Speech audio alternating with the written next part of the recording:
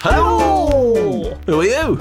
I'm Heather. Who are you? I'm Fergus. I'm your husband. Oh. Together, we are Batman Old friends. New Old Friends. It makes more sense when you're friends. And this is Crimes Centre. Cool. Yeah, boy! Welcome back, thank you. Episode 5. Episode 5, TGIF. Right, guys? TGIF. What's that? Thank God it's Friday. Is it? Yeah, TGI. Thank God it's Friday. Anyway, we're not sponsored, but do hit us up if you would like to take out some real smooth sponsorship. Anyway, Ooh, a Coke float. Yes, if you're Coke Float and want to sponsor. Anyway, right, enjoy this episode because there won't be one over the weekend. You've got 2 days without any content 2 days for your ears. break, yeah. 2 days break, but we'll be back on Monday. But do, spend the weekend figuring out, simmering away, bubbling away, percolating all these details, and let us know over the weekend who you think done it. And there will be a prize if you get it right. I mean, the prize will be the smug satisfaction. But there we go. Yeah, enjoy the episode. Absolutely. Have a wonderful time. And Have a lovely time. enjoy the next episode. Bye. Away we go. Oh, yeah, not bye. Enjoy the episode. Bye.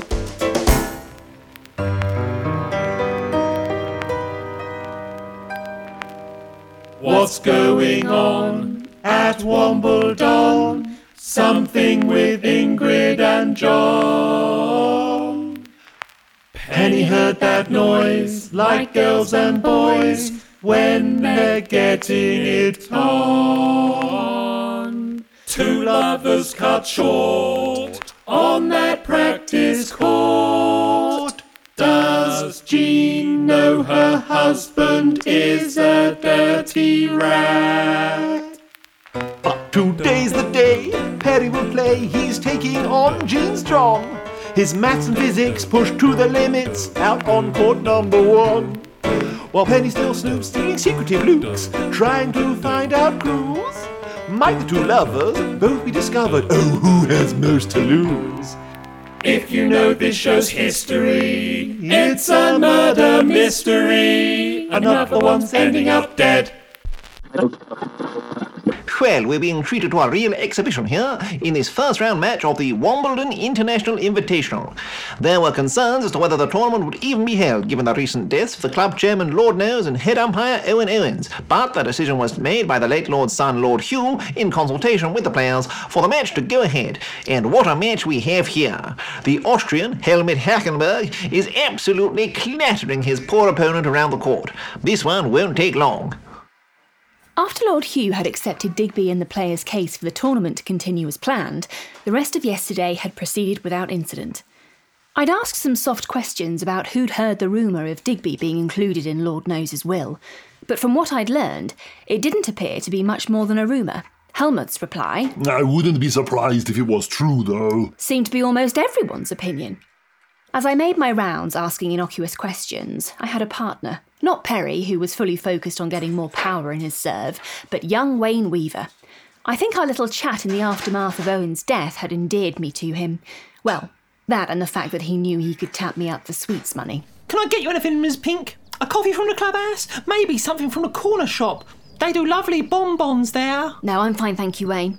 Oh, OK.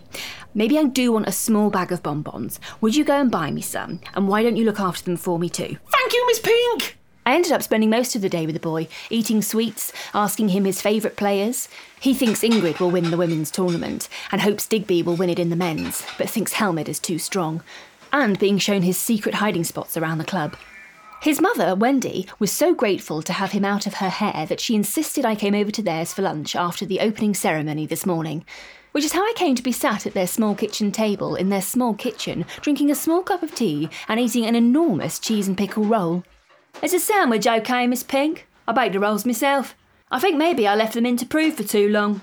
Judging from the size of them, she must have left them to prove for 3 days, like Jesus in the cave at Easter, because they certainly had risen. No, delicious, thank you. And please, call me Penny. Oh, I should be thanking you, Penny, looking after Owen all day yesterday. I hope he wasn't a nuisance to you. Not at all, Mrs. Weaver. Wendy, he was a great help. Oh, good. Do you want cream in your tea, Ms. Pink? Of course she doesn't want cream. Leave her alone, Wayne. Go and play outside. She shooed her son to the door, then placed her huge roll down onto her floral spode Copeland plate and took a sip from her matching teacup and looked at me. What exactly was Wayne helping you with, Penny? if you don't mind me asking? I know you report to Lord Hugh, and it's something to do with marketing, whatever that is, but Wayne says you seem more interested in how Fred Digby and Lord Nose got on than the actual tennis. I was tempted to come clean about the whole thing. After all, I'd been here nearly 3 full days and hadn't learned anything that proved there was any foul play in Owen or Lord Nose's deaths. But at the same time, I thought my detective's brain could sense something was just a bit off. I'd have a better chance of finding out what that was if I remained incognito. Oh, that? Well, I just thought it might make a good human interest story. You know, if the late chairman's favourite player finally won the tournament in the year dedicated to his memory. I see. That makes sense. You know, I wouldn't be surprised if when the will is finally opened, Lord Hugh, gets quite a shock indeed. Really? You think Lord Nose changed his will to cut out his son? I know he was thinking about it. Owen told me. Owen? Yeah, the two of them was close. People go on about gossiping like old women. You want to hear 2 old men going at it over cigars and brandy. Did Owen know whether Lord Nose had already made the change? Not that I know of. Owen didn't think it was right, though. Thought it should stay in the family for what that's worth. I see. And there we go. Helmut Heckenberg has won in straight sets. The next match we have coming up for you is the favourite in the women's draw, Ingrid Ergelson, against the ageing queen of serve and volley, Annette Player. After that, we have this year's chairman's wildcard entry, Perry Pink, taking on the American John Sampson. Sampson, of course, is better known as a double specialist, but still fancied to progress against this unknown plucky Brit. Perry's match is coming up. I need to leave. I'm so sorry, Wendy. No, I understand. You want to see your boyfriend in action. Oh, Perry's not my boyfriend. We're just friends. Is that so? Yes, absolutely, just friends. Well, I'm sure Lord Hugh will be happy to hear that. Sorry? Oh, nothing, dear. You hurry along and get back to watch your friend. I doubt you'll get another chance looking at his odds. I should maybe be getting back too. Don't like being away from the club this long during a tournament. Thank you again for lunch. You can take your roll with you. Absolutely. Good job Mrs. Weaver had her own car. The roll would need the passenger seat. I mused on her assumption about Perry and I being romantically involved as I drove back to the club. She wasn't the first to suggest it. I guess it's because we work together and share a last name. It sets off something in people's minds. What was that comment about Lord Hugh too? Surely he didn't think of me in that way, did he? Lady Penny. It was certainly something to think about. Love 50, love 30, love 40, love game. Love 15, love 30, love 40, love game. Love 15, love 30, love 40, love game. The game is afoot. Now's the time is now. Perry will step out and take his bow. Can he play? Can he use his spin? Is there a world in which Perry wins? Love 50, love 30, love 40, love game. Love 50, love 30, love 40, love game. Love 15, love 30, love 40, love game. The game is afoot. Go on, Perry, be like a fairy, Floating and gloating and being scary. fairies aren't scary. Just win. Love 15, love 30, love 40, love game. Go on, Perry. Please welcome, representing America, the 2-time Wimbledon doubles champion with his wife Jean Sampson, John Sampson. And making his Wimbledon debut as the chairman's wildcard, please give him a huge ovation. Representing Great Britain is Perry Pink. I made it back just in time for the start of Perry's match and found myself a seat toward the back right of the court. I was clapping and cheering, ready for Perry's entrance, but there was no sign of him. Perry Pink! Still nothing. Is Mr. Pink there? Calling Mr. Perry Pink to court 1. Perry Pink to court 1. Finally, Perry bounded out of the changing rooms, waving apologetically, and started jumping around the baseline like he had ants in his pants. In fact, he was so fidgety, I think the ants in his pants must have had ants in their pants, possibly even an infinite loop of pant-based ant infestation. He waved giddily at the crowd, and even harder when he managed to make eye contact with me. He proudly displayed his now legal longer shorts to me by drawing his hands apart over them. But John Sampson on the other side misconstrued the gesture as one of mocking aggression and complained to the umpire bitterly. Wendy had to bring over a new head umpire from the Australian Open, and he was now perched on top of the high chair, ready to start play. He waved off the Americans' protests and called for quiet in the crowd. Quiet, please, you drongos! The match began as most had predicted, with John easily picking off Perry's first 2 service games and holding his own to jump out to a 4-love lead. But then Perry managed to win a game on serve with 2 aces and a couple of solid points at the net. I was over the moon for him. No matter what happened now, he could say he wasn't whitewashed. John still won the first set by breaking Perry in his next service, but a perfectly respectable outing, all things considered. First set to Mr. Sampson, 6-1.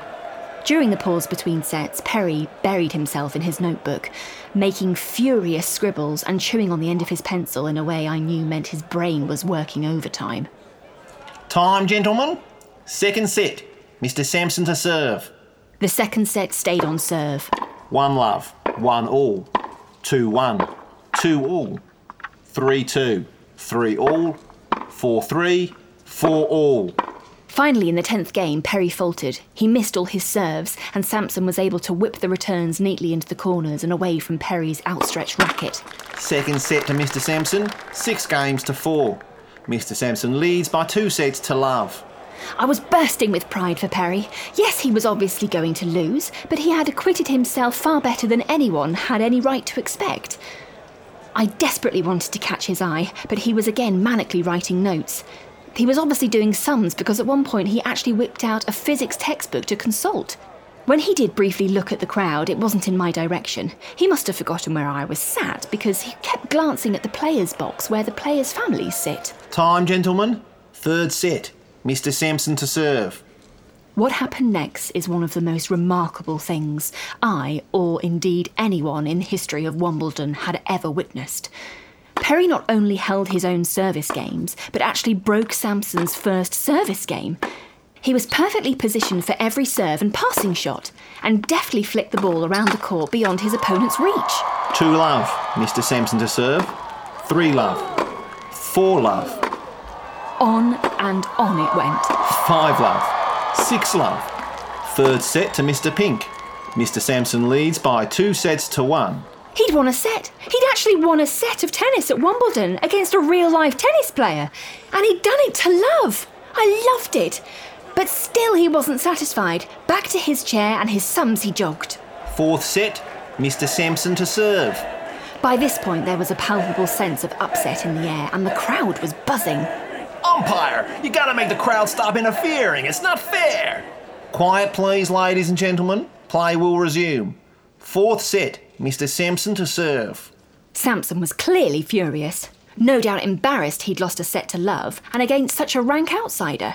He channeled his anger into his serves, banging down 4 straight aces to take the first game. Game, Mr. Sampson. 1-love. He broke Perry to love in the next game, and the crowd started to settle again. The spell seemed to have been broken. But then in the third game, Perry rediscovered his magic and was in the right place to return Sampson's first and creamed it down the line. Love 15.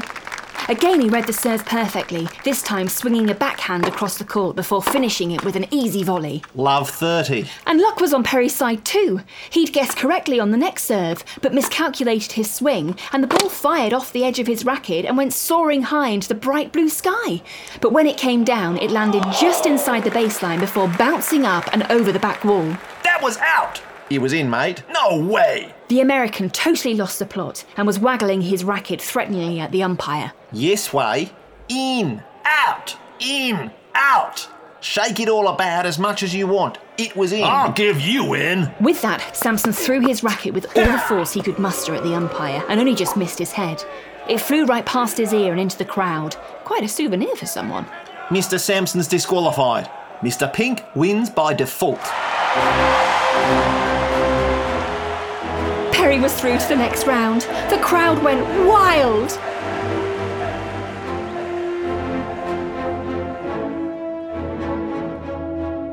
I caught up with Perry in the changing room after the match. Samson had stormed off immediately, with much slamming of his locker and general cursing. Perry was sat on the bench in front of his own locker, looking a bit dazed, clutching his racket in one hand and his notebook in the other. That was remarkable, Perry. Oh, Penny girl. Hi. Yes, it was a bit, wasn't it? Are you okay? I thought you'd be over the moon. I am. Are you? Well, yes, of course. It's just... Just what? I can't help but think maybe I cheated a little. Cheated? How? Well, you know I was a little late out onto court. What happened was... Perry, wait! Oh, Jean, hi. I can't really talk. They're calling me onto court. Sure, I know. But you need to know something before you go out there. What? John is cheating on me. With Ingrid. Oh, gosh. Right. I'm so sorry, Jean. That's awful. Are you sure? Positive. I'm furious with him and her. I thought we were friends. But I'll show them. I don't think you should do anything rash. It might be too late for that. What are you talking about? Oh, I'm really sorry, Jean. I have to go. I know. Look, I think you're a sweet guy and you've been nice to me. Take this and put this in your notebook. It'll help you. Now go. Good luck. What did she give you? It was John's whole plan of attack for the match, plus detailed notes on which ball toss means which way he's going to serve. A cheat sheet, basically. And I used it, Penny. I wanted to win desperately, and I cheated. Oh, Perry, you can't beat yourself up about this. You won because John is a hothead who got himself disqualified. But he was only so angry because I won that set. Who can say you wouldn't have won the set anyway? You did win a game in the first set on your own, and didn't you tell me it was all about gathering more data and applying physics? Well, yes. Well, there you go. I'm sure you would have figured it out on your own. Jean just gave you a head start. Because she likes you. Because you're a sweet guy. Oh, Penny, I did... Before Perry and I could get into another childish squabble, Not a Damn Clue burst into the changing room. You must come, quickly. It's Ingrid. Apologies for saying bye at the start of the episode there, guys. Don't know what came over me. I just apparently couldn't stop saying bye. Anyway, good episode though, wasn't it? Episode 5. Oh, lovely. Something's going on at the end there. Yeah, that is what they call in the trade a cliffhanger. Tricky situation for Penny there. Yeah, Penny, Nutter and Perry just hanging on by their fingertips all the way over the weekend. 2 days you're going to be mulling that over. Ingrid, what's going on with Ingrid? A huge thank you to everyone for listening, for your comments, for sharing it. If you do let people know, we've made the Arts Council some quite big promises about how many people are going to listen to this series. So please do spread the word, and we'll see you all on Monday. Thank you very much. Have a lovely weekend. Bye. Bye. Crimes on Centre Court is part of Comedy Whodunits for Your Ears, a New Old Friends production.